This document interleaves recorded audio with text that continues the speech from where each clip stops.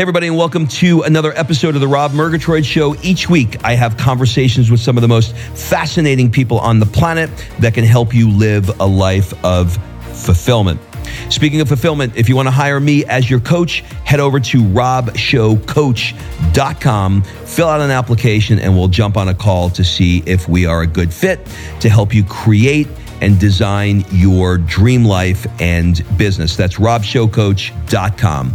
Before we get into today's episode, our next Work Hard, Play Hard Mastermind event will be in Dubai and Abu Dhabi for the F1 race on November 16th to the 19th. So look, these trips are designed to get you out of your day-to-day, around some amazing entrepreneurs, and provide bucket list experiences that will have you coming home re-energized to grow your business and bring your life to a whole new level. Head over to workhardplayhardexperience.com and fill out an application. All right, let's jump into today's show. What happens when you're running really far is that your feet can swell an entire shoe size larger. So blisters and losing toenails is kind of part of the game for most or many ultra runners. And then because I was on pavement, typically when people do ultra marathons, they switch from road to trail just because it's easier, the pounding of the pavement. Like when you're running, you're putting 2 or 3 times your own body weight on that cement, on that pavement. So I mean, there was no trail across, so I didn't really have any other option but to do road. Katie, welcome to the show. Thanks for having me. I am super excited to have you. And in doing research for this podcast, I had to check my sources multiple times because I said, it's not possible that nobody would ever want to do that. Nobody could have done that. And if they did, what is wrong with this person? But I'm looking at you and you look completely normal. And this is going to be more like an interview to check my facts to make sure that I'm right. Okay. You down? All right. I'm down. All right. So we're going to start right at the very beginning. Let's get a working definition. You are an endurance athlete. Can you describe what an endurance athlete is?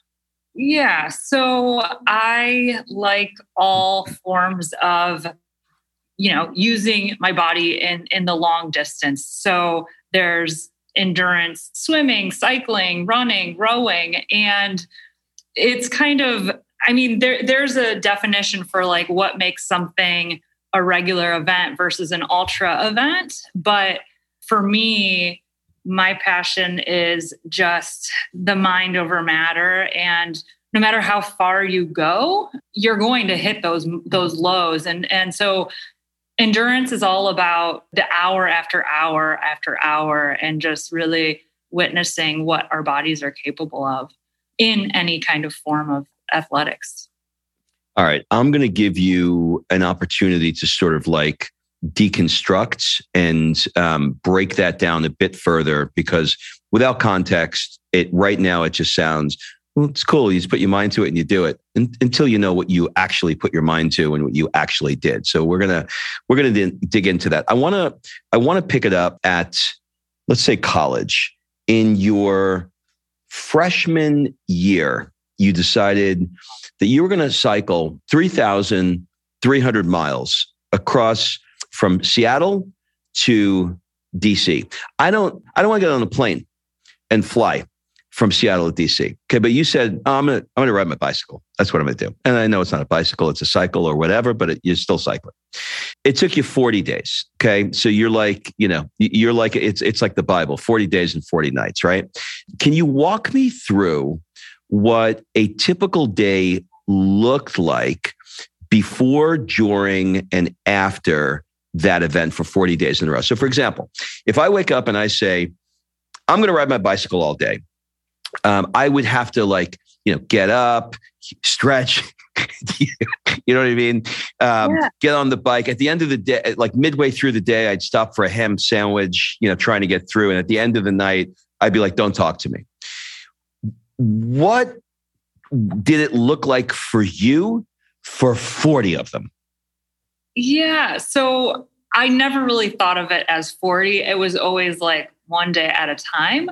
But that was a part of a charity ride. So that meant that I was with other cyclists. There were some things in play that meant that, like, where I was sleeping and where we were staying an extra day or how many miles we were doing, it was a very simple way of living. So on average, we did 80 miles a day. And the most we did was maybe something in the hundreds. But it usually starts very early. Most of the time it would be camping, and sometimes it would be like staying at college dorms. But this was during a time where I was still in college. And so I had that flexibility of being able to take 40 days to do it.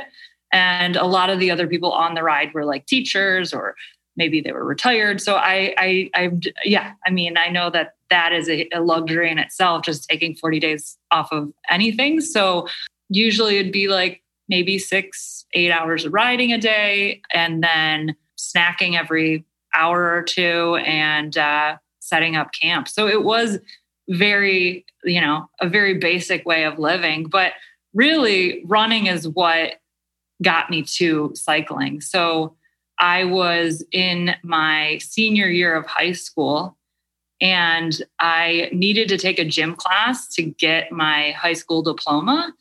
And I avoided every form of athleticism because growing up, I wasn't really a star athlete. I was more or less a bench warmer. So when I was looking at the classes to take, I wanted to find an easy A. And so by process of elimination, that left me to walking and running. And so I was just, I was like, I want to just figure out any way to get out of taking this class. I wanted to, get petitioned that I wouldn't have to take it. I was just dragging my feet. So at the beginning, I was just walking, and week by week and seeing other people that were running, that was where the seed was planted. Can I run 1 mile straight? And there was no pressure from coaches or letting teammates down. And it was a very pure act of curiosity. And it wasn't this magic Nike moment of running that 1 mile, but 1 mile was just enough for me to say, I never thought I could do that. And I was wrong. So what are all the other things that I'm wrong about? What are all these, lies that I'm telling to myself? And unless you try, that's a huge thing for me. Like, people will tell me, I could never run a marathon. I could never run 100 miles. And my biggest thing is like, well, have you tried? And if the answer is no, no one has ever run a marathon without actually trying. So I'm all about the try and just kind of letting the chips fall and seeing what's possible with this. And so, yes, running, I was like, okay. And then I built up to run my first marathon.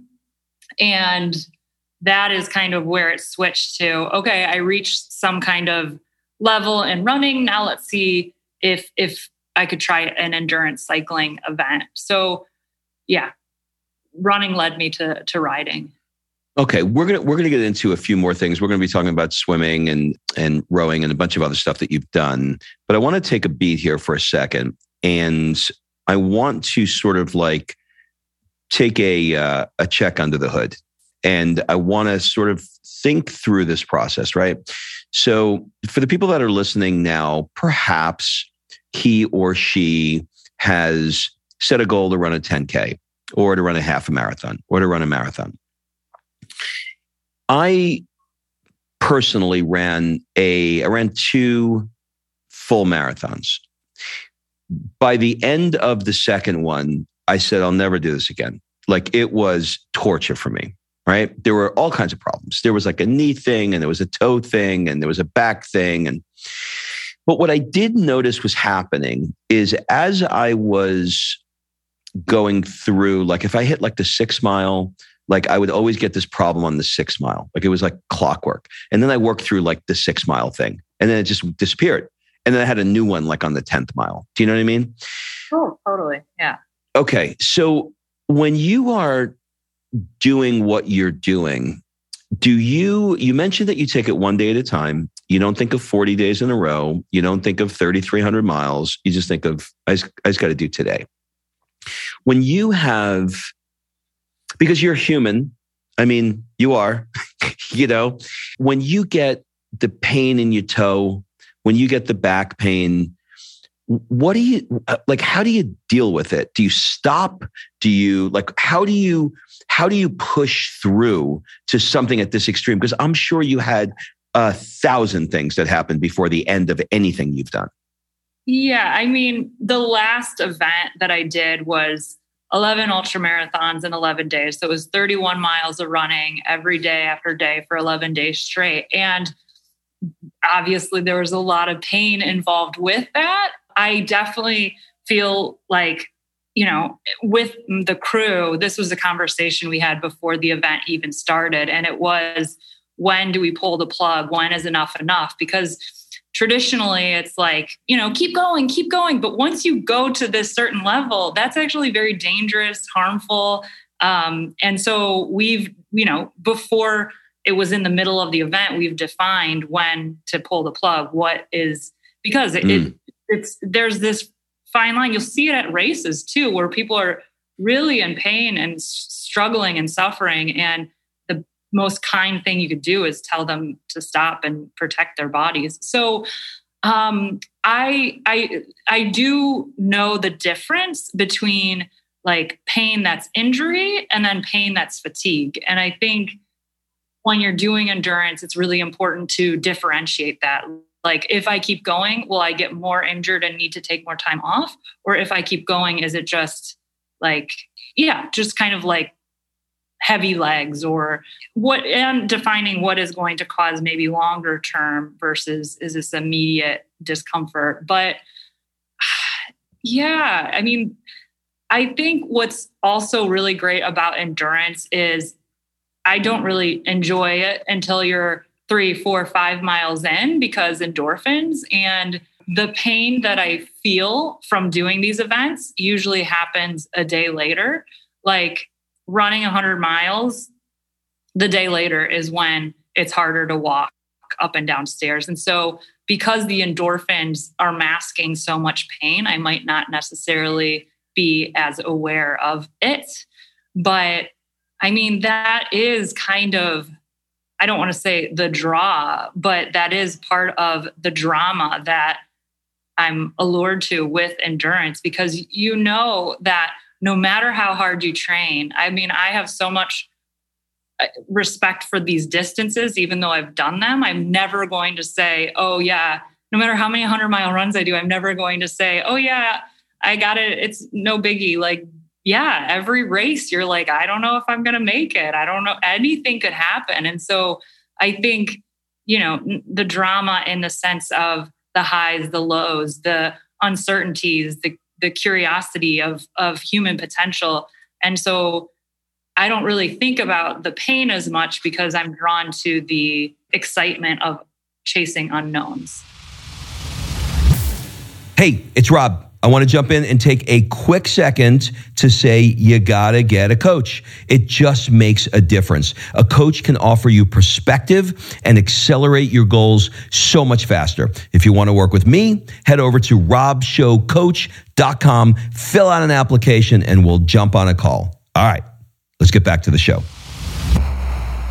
How much of what you're doing now would you say is good for your body versus you breaking through the mental barriers? In other words, is the carrot for you breaking through the mental barriers and seeing what's possible? Or is the carrot for you to create a superhuman machine? So like the last event I did, running an ultra marathon every single day, day after day, is probably, I did run faster at the end than the beginning. So there's something to be said about that. But I don't think any doctor would be like, yeah, I recommend you do this. It is absolutely excessive. So what my mindset is how can I do something that is potentially dangerous in the safest way possible? So I do think we are very capable and running and doing these things. It's kind of like barefoot running. If we started off the bat doing that, then maybe it wouldn't cause injury, but kind of, just making that shift from one extreme to the other. But there was even a documentary I watched recently about running being a form of like almost like a weapon of survival. And they were chasing down this antelope, and it was 8 guys, and eventually the animal collapsed. And so I think there's something to be said about how we were designed to be able to run and last these long distances. But there's no reason that you can't maintain health by just doing cardio 3 or 4 times a week, doing weights, and maybe a little stretching and yoga. And so, I'm very aware that the longer you go, the more potential dangers, but that's what training is for. Training is for your body to adapt in these more controlled environments so that it won't necessarily have those negative effects of overtraining or, getting injured. Yeah. All right. Let's put you in the water now. You decided that you were going to swim the entire length of the Allegheny River, which is 325 miles from New York to Pennsylvania. Okay. I think the first question, I want to ask why to every one of these, but I'm not going to do it because I don't think I'm going to get an answer that's ever going to be satisfying to me. Why not? Why not? Why not? I think because, is that the answer? Why not? Yeah. Okay. Yeah. Got it. Because it's there and why not? I get it. I get it. I don't want to get too woo-woo on you, but I feel like you were like a gazelle or an elk or something in your last life. I mean, there had to be something because this is so unusual. But let's stay with swimming. What were some of the tricks or approaches to pull something off like that you did that work for you to allow you to be successful for a particular event like that? So, I go in the pool, I swim from one end to the other, and I'm out of breath. Okay. You get in and you go 325 miles. What were some approaches for you to prepare for something like that? Let's do that. Let's make it a 2-parter. Yeah. How did you prepare for it? And then what were some approaches you had when you were in the water for 325 miles? Yeah, that was probably the easiest adventure that I've ever planned for because I did have a safety kayaker and all the gear was there and it was very, very much camping on the side of the river and it wasn't very developed. So you just pull over on the side. You don't have to plan where you're going to stay it was just a matter of getting food. And as long as there was food, So I wrap my head around distance so say I asked you, okay, or can you walk 8 hours today? And you wouldn't think, oh, I really need to train. Oh, no. So I think of endurance as finding that easy, like sustainable pace. So I find the walking pace of running, the walking pace of cycling. And that's not always, I do races, but if you work with coaches and they'll usually talk about like different zones where your heart rate should be, zone 1, zone 2, up to 5. And most of the work that you're doing in endurance is zone 2. So it's a very comfortable, you can have a conversation the whole time. So I thought of that is kind of how I think of these activities, that if you are exerting too much energy, you're going to pay for it the day after day after day because it's going to compound. So ultra running is an example where most people will walk up hills, walk up climbs, because what you gain by running is not worth what you lose by the effort it takes to run up a hill. So there are different smaller strategies to think about conservation.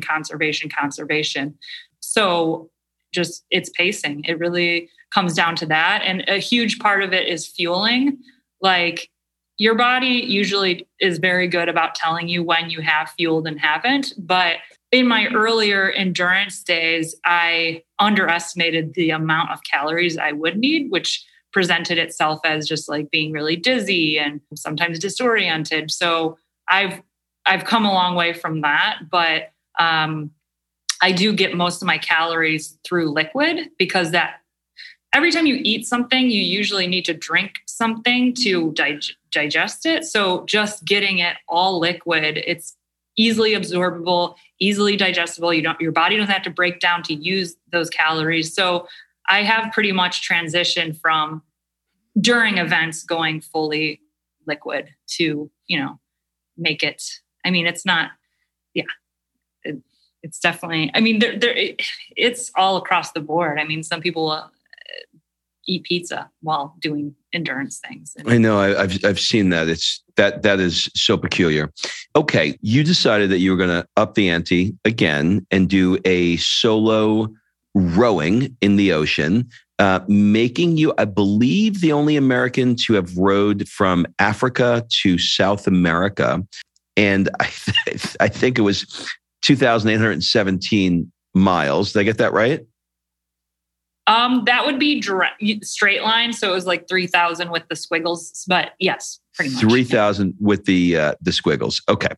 So how do you mentally prepare for something like that before you get in the boat and when you get in the boat? Just mental, not physical, just mental. Yeah. I mean, nothing can prepare you for the Atlantic. And I did work with a sports psychologist, which was helpful. He's worked with a range of different athletes. And so we kind of went through, what's the worst that can happen? What's the best that can happen? What's the most likely to happen? And even during the row itself, I was giving updates about, and he'd have me like fill out a little survey to see, and just kind of see where my mind went. But I think the most challenging thing was coming out of the row rather than going into the row, just because, I mean, solitary confinement is like, the worst form of punishment. If you're in, and sometimes there's this thing that happens where you're in that solitary confinement and then you're taken out. And that was this controlled world. And then you're out of this, so many unknowns. And that was a huge transition for me, just to go from, for many reasons, like to have an experience that not many people could relate to, could often feel isolating. I mean, I do have friends in the ocean rowing world. Aren't many of them. Most of them are in the UK. But I think I think that is almost the part that is most overlooked as coming down from. I mean, for so many reasons. And I mean, I am in a different place now, but I very much attached my worth to these endurance challenges. So in that success, in that moment of high, it was usually met with a low, because I reached my goal, but I lost my purpose. And what is my purpose? And I'm very purpose driven. And so that could be a very disorienting place to be. I mean, I'm sure anyone going from one stage to the next and really puts their identity into that thing can relate. Yeah, I want to talk to you about your purpose in a second, but I want to cover another area of that row. And I believe you stepped into the world of meditation, particularly Vipassana. Is that right? Yeah, yes, exactly. Okay. So I have a friend who did the Bike Across America. We did that together. And he mentioned, like, man, I did this meditation retreat. He was in Thailand at the time, and was like, it was the hardest thing I've ever done, and just how beneficial it was. And so that was it. That was like the little seed that was planted. And so there are Vipassana retreats all over the world. And I found one. I was living in Ohio at the time, and I think the closest one was Michigan. So that was huge. I mean, it may seem like, okay, meditation and doing activity, how are those two things related? But it's not the big scary waves. It's not the sore muscles. It's how you respond and react and how you can watch emotions rather than participate and engage in and indulge in them. So I did 3 of those. And so they were these 10-day retreats, meditating 10 to 12 hours a day. There's no reading, there's no writing, there's no talking. It was noble silence. And so that helped me understand what it would be like to kind of be in my own head for that amount of time. And even being on the row, I had podcasts, I had pretty scenery, I had beautiful sunsets, I had things that I didn't even have in that meditation retreat. So I think that was definitely a helpful tool to know what to do in those places in your head when you're alone. Okay. So you're in the water, you've got crazy crashing waves around the Atlantic that you're having to navigate. You're listening to Comedy Central. You've got a background of Vipassana that you can use, and you're out there by yourself all day. It's just you. When you look back on that time, do you look back on that time like, shit, I'm glad that's over? Or do you look back on it and go, I miss it? So I look at it with a lot of gratitude, just because I am very aware of, there's a lot of extremes. There's one person that will say, I would never do that. That would be the worst nightmare. But it is definitely a privilege to be able to experience something like that. Gratitude for making it to the other side and having some kind of experience like that. So early in my life, it was like the youngest to have rode an ocean record as well. And so I think having that early sense of possibility kind of set the stage to always go back to. But I do generally do new things. I don't like doing the same thing over again, because I don't even like reading books about other ocean rowers, because I want to have my own experience. I don't want to be clouded by, this is what this person did, this is what so now I'm going to have it. And so it's pure. It's very pure to do things you've never done before. If I wanted to row another ocean, I would always be comparing it to what that was. And so I think not doing another row would be more to preserve and to honor that as its own experience rather than comparing it to something else. Makes a lot of sense to me. Okay, the last one I want to talk about is I want to touch on running one more time. In 2020, you became the first woman to run nonstop across the state of New Hampshire in 11 hours. But that wasn't enough. You said, okay, I'm going to do Vermont. You did that one in 13 hours. And then you said, you know what? Let's just do Maine. And that one was 33 hours. Did you get any injuries at all during any of those? I mean, I go out 2 miles, I get a shin split. Like what kinds of injuries did you get when you do something like that? Yeah, I mean, I'm still like recovering from the last run with my toenails. Like toenails don't always hang around. And so I do have a wider toe box. And so what happens when you're running really far is that your feet can swell an entire shoe size larger. So blisters and losing toenails is kind of part of the game for most or many ultra runners. And then because I was on pavement, typically when people do ultra marathons, they switch from road to trail just because it's easier, the pounding of the pavement. Like when you're running, you're putting 2 or 3 times your own body weight on that cement, on that pavement. So I mean, there was no trail across Maine, so I didn't really have any other option but to do road. So on about maybe mile 110 is when I just had a lot of swelling. And so I did have some edema in my ankles. And so it was just, really painful and a lot of fluid in my ankles. But that did clear up within, maybe a few days. So that would, I guess that would be the toenails and some edema, which, I mean, you can actually get that from sitting too long, like if you're on a flight. So it's just kind of for sure. Do you what's next on the horizon for you in the area of endurance?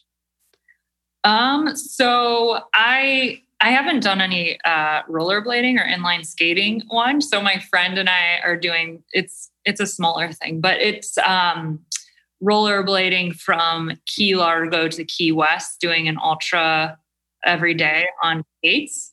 So that's going to be crossing 44 different islands, and I'm really excited just to try something new. And then next year, it does depend a little bit with work.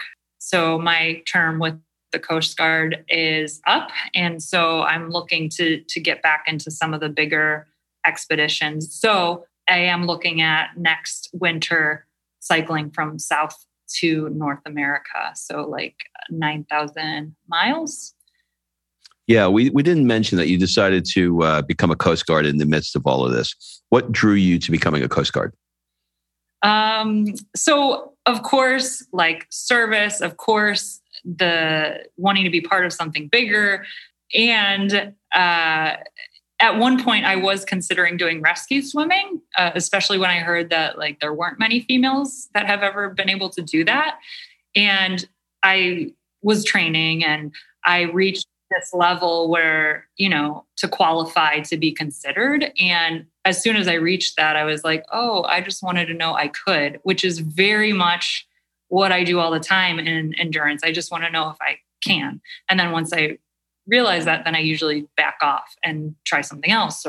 So that's great to apply towards your hobbies, not so much with your career. So I did look at what other opportunities and apply for officer candidate school. And that is where I am now. So yeah, I mean, there's so many good things to say about the Coast Guard, aside from the mission and the people I get to work with, constantly learning new things, never really knowing. I mean, it changes all the time. And aside from COVID, just the things I get to learn and the growth that happens and is promoted and supported through the organization. So. Okay, I want to jump in for 15 seconds and say, if you're an entrepreneur grinding away and not taking time to experience extraordinary things around the world with other entrepreneurs, you may want to join us on our next Work Hard, Play Hard Mastermind to Dubai on November 19th. Head over to workhardplayhardexperience.com and fill out an application. Yeah, it's great. I've got a buddy in Miami that does helicopter over the ocean, and he's got great stories about drug smugglers covering the engine because they know that the Coast Guard won't shoot them. There's all kinds of, and like in Key West where they're like shooting the water cannons back and, trying not to let them get dry feet. It's a very, most people don't understand, I think, what Coast Guards do. It's fascinating. I want to talk a little bit about your why. You have a big passion for water and helping people get clean water, which is, we take for granted in many industrialized countries that, we're going to have water, but that's not the case for a lot of people. So maybe you could talk a little bit about some of the challenges around water and why you chose to be passionate about that as your why. Yeah, I mean, I definitely believe that if you have a strong enough why, you can figure out how. And my why has always been water. I learned about the water crisis while I was living in Australia, and they were experiencing a drought. Every major headline was about the water shortages and this perpetual fear of it running out. And that's where I started thinking differently about water. And I was in an environmental science class where the professor mentioned the wars of the future will be because of water. And in some countries, it's already the case. And it was just that one sentence that I was just like, what do you mean people are going to war? And learning about some of the conflicts in Africa. And the feeling I had when I first learned about the water crisis, at the time, it was 1 in 6 people not having access to clean water. And my mind was just blown knowing that we have smartphones and airplanes and have all this technology at our fingertips. And yet 1 in 6 people, and I would have thought by age 20, I would have recognized the daily struggle of 1/6 of the population on our planet. And what gets me so excited about water is that there are so many problems that we have that we don't have solutions for. We don't know how to fix it. And with water, I mean, there is no one size fits all. There's wells, there's boreholes, there's rainwater harvesting. There's different ways, not only in different countries, but different parts of the country if they have rainy season or not. And so what's really amazing about water is it is the first step out of a life of poverty, and a $1 investment into clean water results in $9 to $12 back into the economy. So it is this multiplying, this ripple of impact. I want to ask you, as we wrap up, I'm going to ask you some weird questions about yourself. Just roll with it. When you're listening to music, I know you love electronic music. What kind of electronic music do you like to listen to when you're doing endurance events? So I'm a Pandora kind of gal. I don't make the playlist. So I don't even know. You just let it pick it for you. But okay. Yeah, I don't really like a lot of singing. It's more about the beats. Yeah, another thing you may want to consider is techno. Just go on Pandora and just type in techno, because it's very hypnotic. When I feel like I need an extra boost, I mean, I don't know what the hell I'm giving you advice for, but if you try it, I think you'll dig it. Let's talk about audiobooks. What kind of audiobooks? Well, maybe I'll refine this question a little bit. Which audiobook was the one that you were most captured by while you were out there in the Atlantic, where you were just like into it? I mean, so I did have to stay pretty focused while I was rowing. And I think most people think like on the sea, it's calm and quiet, but it was actually really loud with the waves crashing and just, so I definitely was all about the comedy and listening to that over an audiobook, because you can catch, and like, if I didn't time my oar stroke right, I could have bruised my knees or broken my ribs. Like, so you have to be very strategic about that. So I definitely gravitated more to comedy, and I had maybe like 15 hours of it. So I had to be very like, okay, just a little bit to make it, preserve that as something to look forward to. So is there a particular comedian that you loved more than anybody? Jim Gaffigan. Yeah. He's great. Yeah, he's really funny. Really, really great. What do people often get wrong about you? Maybe that things aren't hard. Like, they're still hard. Yeah. It makes sense. It makes sense, because I don't want to go swimming with you. I'd be like, this, like this, forget it. What are some things in your life right now that you're doing that you don't really love? You're like, I would prefer to be doing less of this. I feel like I'm like stuck in this thing where I almost have to do it, but I don't love it. I wish I could do less of it. Emails all the time. Get me away. Someone else respond. Yeah, the data shows every email you send produces 2.3 more. It's very interesting. It's crazy. You can't get away from it. What is a new behavior or habit that has most improved your life? Faith. Yeah. Faith. Having faith. Do you mean like a religious faith, or do you mean faith in yourself? Yeah, a religious faith. Like, that is kind of what the foundation on where I stand. And so I can't imagine, what my life would look a lot different if I didn't have that. And because I didn't have faith, within 5 years, I'd say. Got it. If you could spend 1 month anywhere in the world, where would it be and why? Well, I'd have to figure out some like really, dumb challenge to do. You start with that. Somewhere.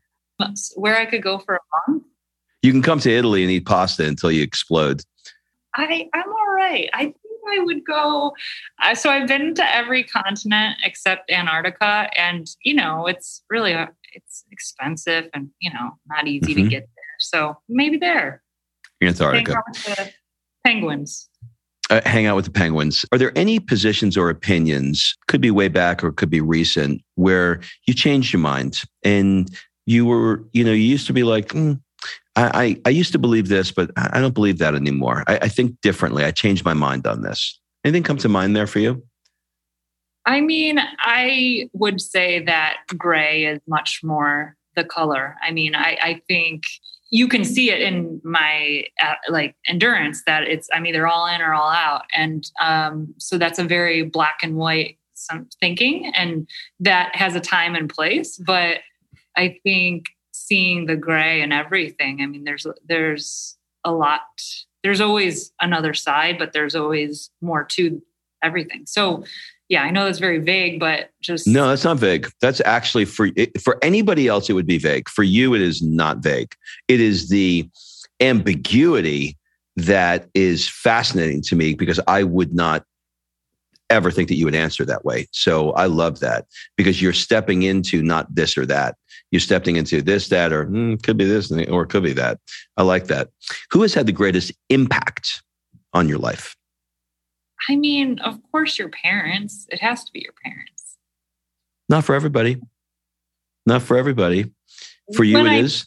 Yeah, I mean, positive and negative, like good and bad. I think we can all relate to that. So yeah, I can't imagine what would have more of an impact on shaping who and how I am. Yep, I get it. What was your greatest setback, and what did you learn from it? I mean, before the row, I got in a accident on my boat, and I thought that it was possible that I would lose the boat because of the damage.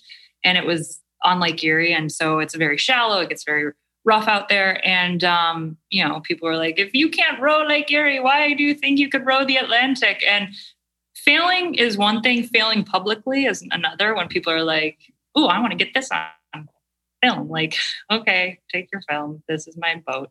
And so it was, and even like the New York Times wrote a thing about like how it's unlikely that I would make it. And so I just felt like the pressure of the world and a failure before it started. And so I was really the weight of that. And then, yeah, I mean, there was a lot going on, just knowing that I was about to do something that I could potentially die doing. And so that psychologically, that's a lot to carry. So that was probably my biggest low. And the question was, what did I learn from it?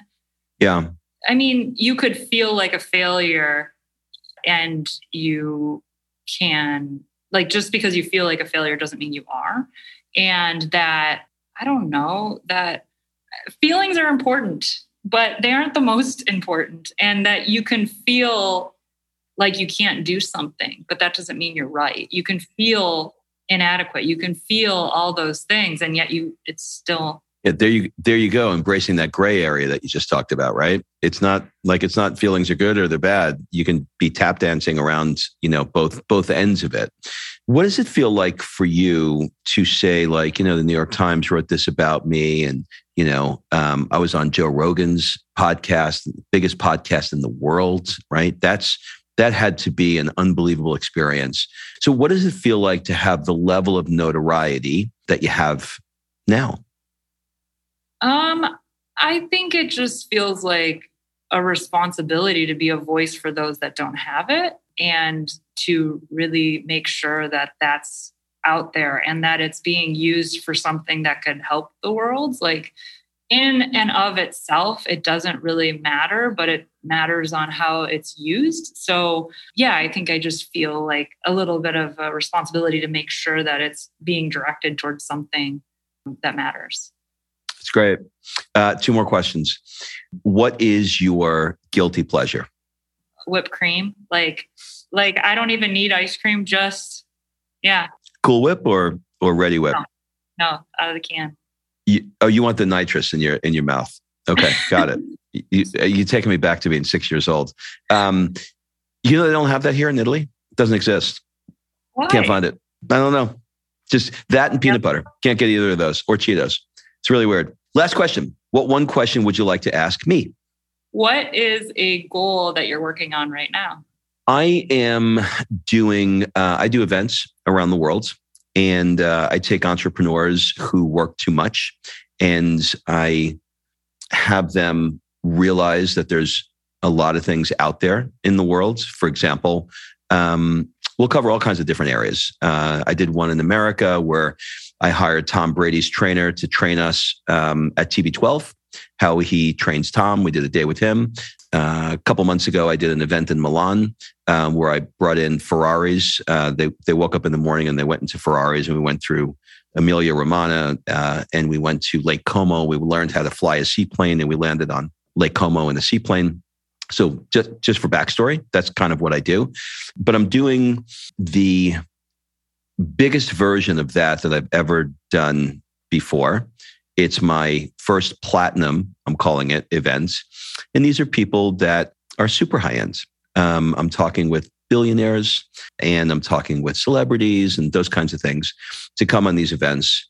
And it's not around flash, but it's around having meaningful conversations that will allow them to shift the world in different ways. And some of these conversations will be in palaces here in Italy. Some of them will be in Amalfi on the Italian Riviera. And undertaking that level of group to put them into an environment that is inspirational, give them downtime, connect time, and have them at the end of it come together and really feel like that they're different as a result of it is exciting, terrifying, and deeply fulfilling. So it's my endurance event. Wow, that sounds amazing. It's cool. You could see, if you go to workhardplayhardpodcast.com, you could see all the events I've done. Well, this was every bit that I thought it was going to be. I'm really fascinated by how you tick and how you approach life. I love, we talked a lot about the athletic part, but really what I'm getting from this is what's underneath this is somebody who really wants to make a difference in the world. And that's obvious. So thank you for doing that. Thank you. All right. Thanks for listening. If you love this episode and you know someone that needs some help in either stepping up their work hard game or their play hard game, it would mean the world to me if you shared this podcast with them to help me get this movement out there. So if you like what you heard, head on over to iTunes, take 30 seconds and leave me a 5-star review, and I will be forever grateful. So until the next episode, excuses are over. It's time to live.